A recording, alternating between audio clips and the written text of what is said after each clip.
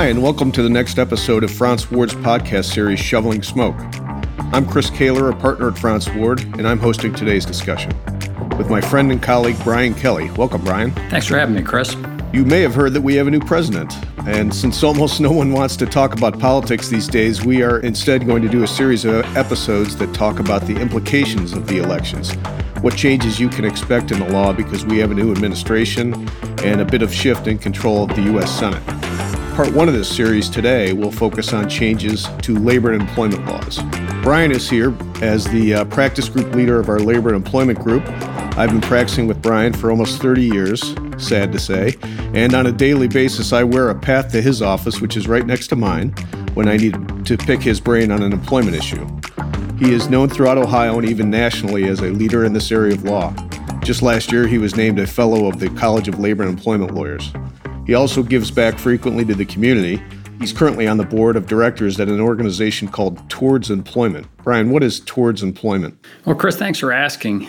Towards Employment is just an incredible Cleveland nonprofit. And what it does is it serves young adults and even adults who have had some prior experience with the criminal justice system.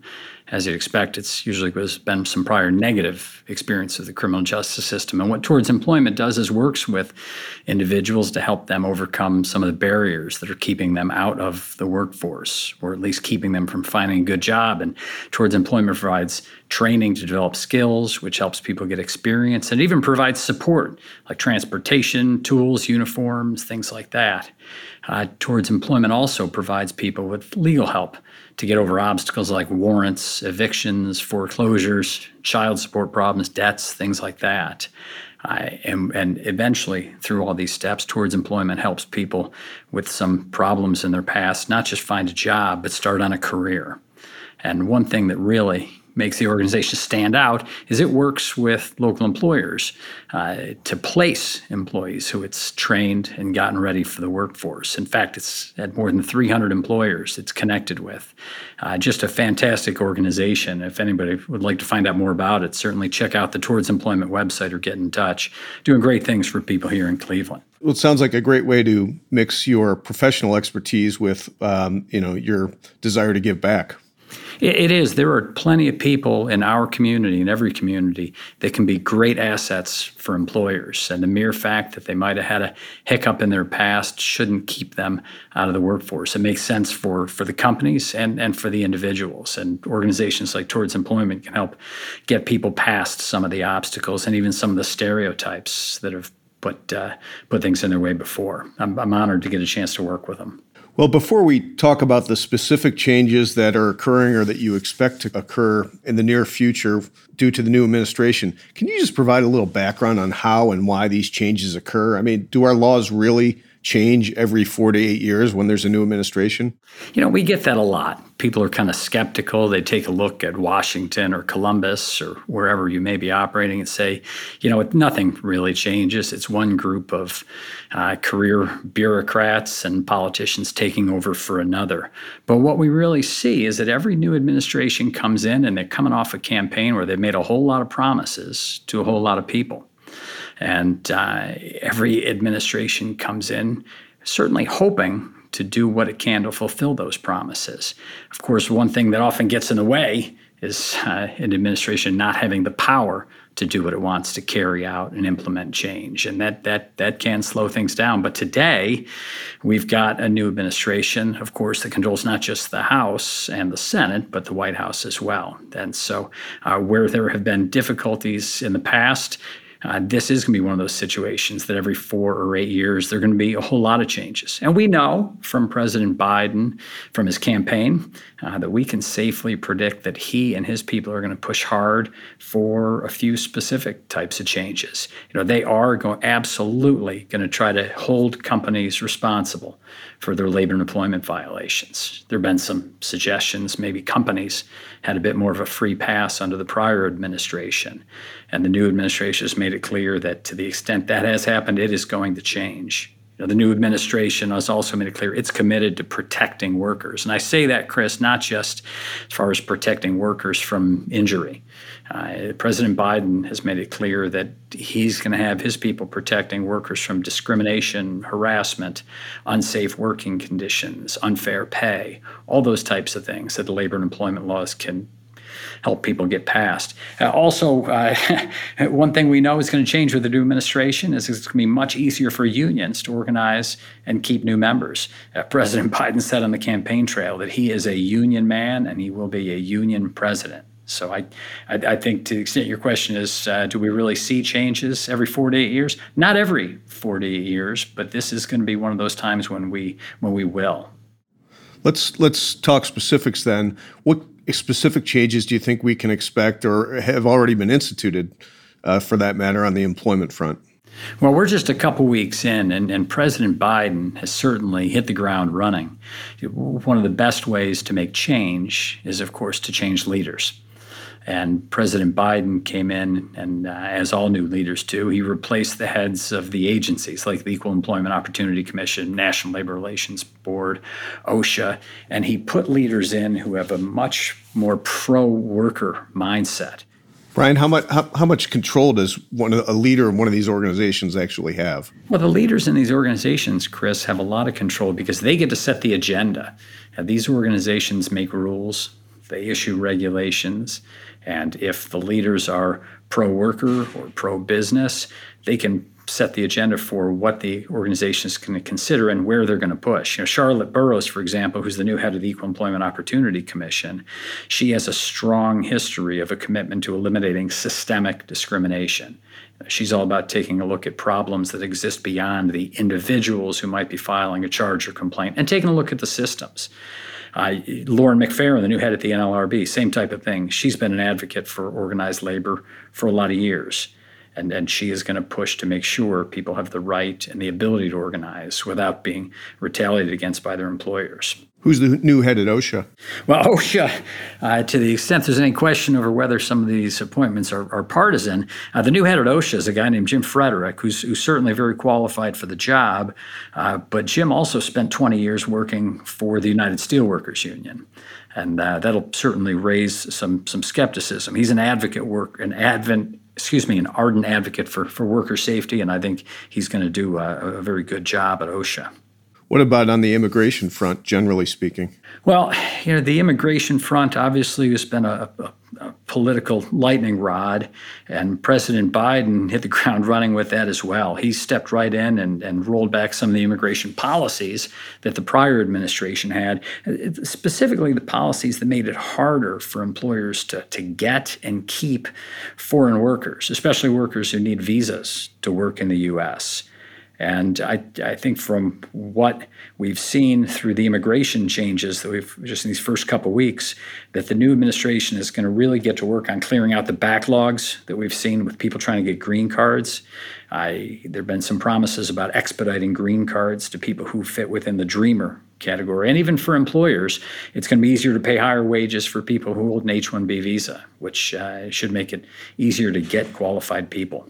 So these changes at the top of the agencies that you just described, these can change the implications for employers and employees even without an actual change in laws or regulations? Well, they can. I mean, laws and regulations are different, and people tend to confuse them sometimes, Chris. What's the difference?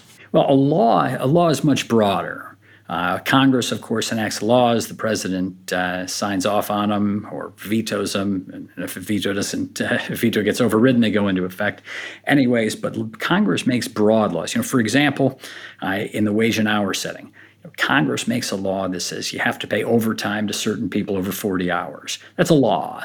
Regulations are rules that the administrative agencies then have to put together. So in the overtime context, the U.S. Department of Labor has to step in and make regulations. So Congress says pay people overtime. The Department of Labor comes in and says, okay, we are going to come up with the rules that say who gets overtime. And employers are familiar with executive and professional exemptions and things like that. So they're very, very different. So let's start with regulations then. What changes can we expect from the Biden administration on the regulation side? Well, the primary thing that we've seen right away is the Biden administration brought everything that was in the pipeline from the former administration to an absolute screeching halt. When these administrations change, although the clothes and some of the furniture have a nice clean break at noon on January 20th, the regulations don't. There's a whole lot that EEOC, OSHA, DOL, that they've got in the works that hasn't quite been wrapped up. So what President Biden did is he had his chief of staff come in and tell the heads of all the agencies to shelve and stop anything that was in process from the former administration. The suggestion was that most of the rules and regulations in the employment context were more business friendly than the current administration was interested in. Do you have specific examples of regulations or that are being halted or that were halted and may change? There are quite a few. You and I could spend all day talking about them. Just to for the sake of our audience, let's not do that. But do you have a few? To cherry pick that, since I mentioned Department of Labor and overtime rules, there were some steps the Department of Labor had taken through rulemaking, opinion letters, things like that, where they had issued guidance to people as to how overtime would be calculated in certain circumstances, how compensation should be handled. And when the new administration took over, the Department of Labor came in and rescinded all of these opinion letters, not all of them, all of the ones that had been recently issued. The Department of Labor also, which is of great interest to some companies, they withdrew a regulation that would have made it much easier for companies to classify workers as independent contractors as opposed to employees, which was certainly something that's grown in popularity over the years.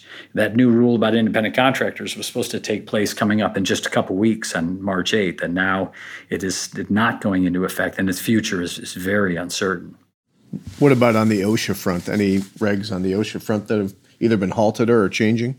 On the OSHA front, it's a little different. Whereas we've seen in some areas what the Biden administration has done is to stop things that were in progress.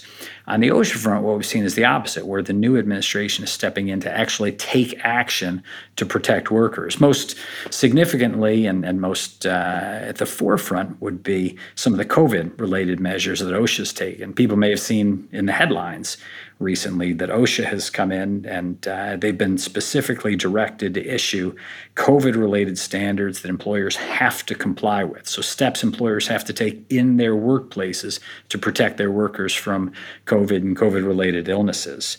And although the initial focus is expected to be on healthcare and essential workers, we have every reason to believe that that'll expand well beyond that. And OSHA will be seeking to have employers in all business sectors have to have COVID-related procedures in place. Has the Department of Labor had any changes? Well, we get a lot of questions about Department of Labor and whether they're going to change the overtime rules. We saw a few years ago near the end of President Obama's administration that there was a big push to increase the minimum salary that people had to get to be considered exempt meaning that the workers you don't have to pay overtime to. And that was rolled back. There was a slight increase. The new head of the Department of Labor, President Biden appointed Marty Walsh, who's the former mayor of Boston. Secretary Walsh is expected to be very progressive. And on the overtime front, he has indicated that it's very likely the Department of Labor will now push again to raise that minimum salary up, perhaps even back up to the $47,000 per year level that had been proposed under President Obama, which would mean that virtually no employees could be deemed exempt and free from overtime unless they made at least $47,000 a year. You mentioned earlier that President Biden is outspoken as a union guy. Any changes on the union front? Well, under the former administration, a number of rules were passed that made it easier for companies to resist unions. So when a union comes knocking, files a petition and says, we want to have a vote to represent your employees, some rules are put in place that made it easier for the companies to fight back. President Biden's appointee to lead the National Labor Relations Board is expected to press very hard and expected to be successful getting rules in that are going to make it much harder for employers to campaign against a union and lobby their employees to vote from bringing one in. In fact, for some federal contractors, it's quite possible there's going to be a rule that prohibits them from even speaking out against a union if their workers express an intention to organize. So labor relations is going to get tricky for a couple of years at least. So it sounds like what you've just described on the regulation side is something that the new administration can do relatively easy without much pushback. It sounds to me like actually implementing new laws or enacting new laws might be a little harder, maybe not given the fact that all three houses are under one control. But are there any new laws we can expect to see or at least be attempted to be pushed through Congress? Yeah, we're already seeing some of that. And it's not going to be the free-for-all that some people had suggested simply because the Democrats have control of the House, Senate, and the White House. But we are going to see an aggressive legislative effort here. One is already in the works.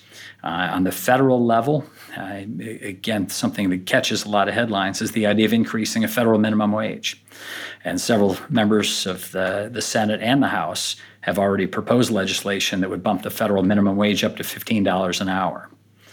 Now, that's not a change that would go into effect overnight. So it's not as though, even if it's successful and the president signs off on it, that on March 1st, we're going to have a $15 minimum wage. It'd be phased in over time. It would take a number of years to do it. But it gets interesting from the political standpoint, and I know neither of us is political, but what is happening already is that $15 minimum wage is getting lumped into a COVID relief bill. From a strategy standpoint, the people who are pushing it, it makes a lot of sense. They put the minimum wage as part of a COVID relief bill, so that way if anybody opposes it, they're a monster for trying to keep those who were in incredible need during the pandemic from getting relief. But we've seen that some of the opponents of the legislation, they have the fortitude to stand against it and take some of the pushback. And there are plenty of voters in this country who are sympathetic to those people. So the politicians won't be going too far out on a limb to oppose that minimum wage. But we should expect, Chris, that increasing the minimum wage, whether to $15 or otherwise, is going to continue to be a legislative proposal that's going to get a lot of traction. And just to clarify, this is the federal minimum wage as opposed to what states might be doing? Yep, every state is, of course, can have their own minimum wage as well. California is usually way out in front of everybody on that. As we start getting through the Rust Belt, the wages don't go up as high. But this would be the federal minimum wage. So it would apply to virtually all employers. There are some special rules that we won't get into about who is and isn't in interstate commerce, but for practical purposes, it would apply to all employers if it's effective. What other legislative changes might be attempted? One of the big things is that President Biden pushed all along the campaign trail to try to expand paid leave, so paid family and medical leave. We all know now that on the federal level, we've got the Family and Medical Leave Act, which is a very valuable law, gives people time off, job-protected time off if they or a family member has a medical issue. What President Biden wants to do is make that FMLA time into paid time. So you take it off, not only is your job protected, you're also going to get paid. That scares a lot of people, Chris. One of the things that the legislators are trying to do to help it be more palatable is they're trying to make that paid leave something that employers could then get back from the federal government. We saw that this past year with the COVID pay, the family-friendly COVID Relief Act that a lot of employers complied with, that if you paid your employees for their time off, their COVID time off, as an employer, you could then take a tax credit and essentially get 100% of it back from the government. So one of the proposals for President Biden's paid family and medical leave would do the same type of thing. Employees could take time off with pay, but then the employer could seek a tax credit to get that back. As you can imagine, that would come with a very, very significant price tag to pay all public and private sector employees for their time off. So that's something that I think is not going to get rushed right through. Do you have a time frame at all?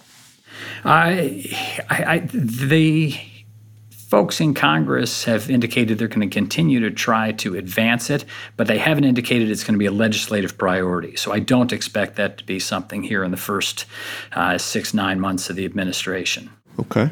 There are other areas, too, that perhaps might not have been getting as much headlines, Chris, that are interesting.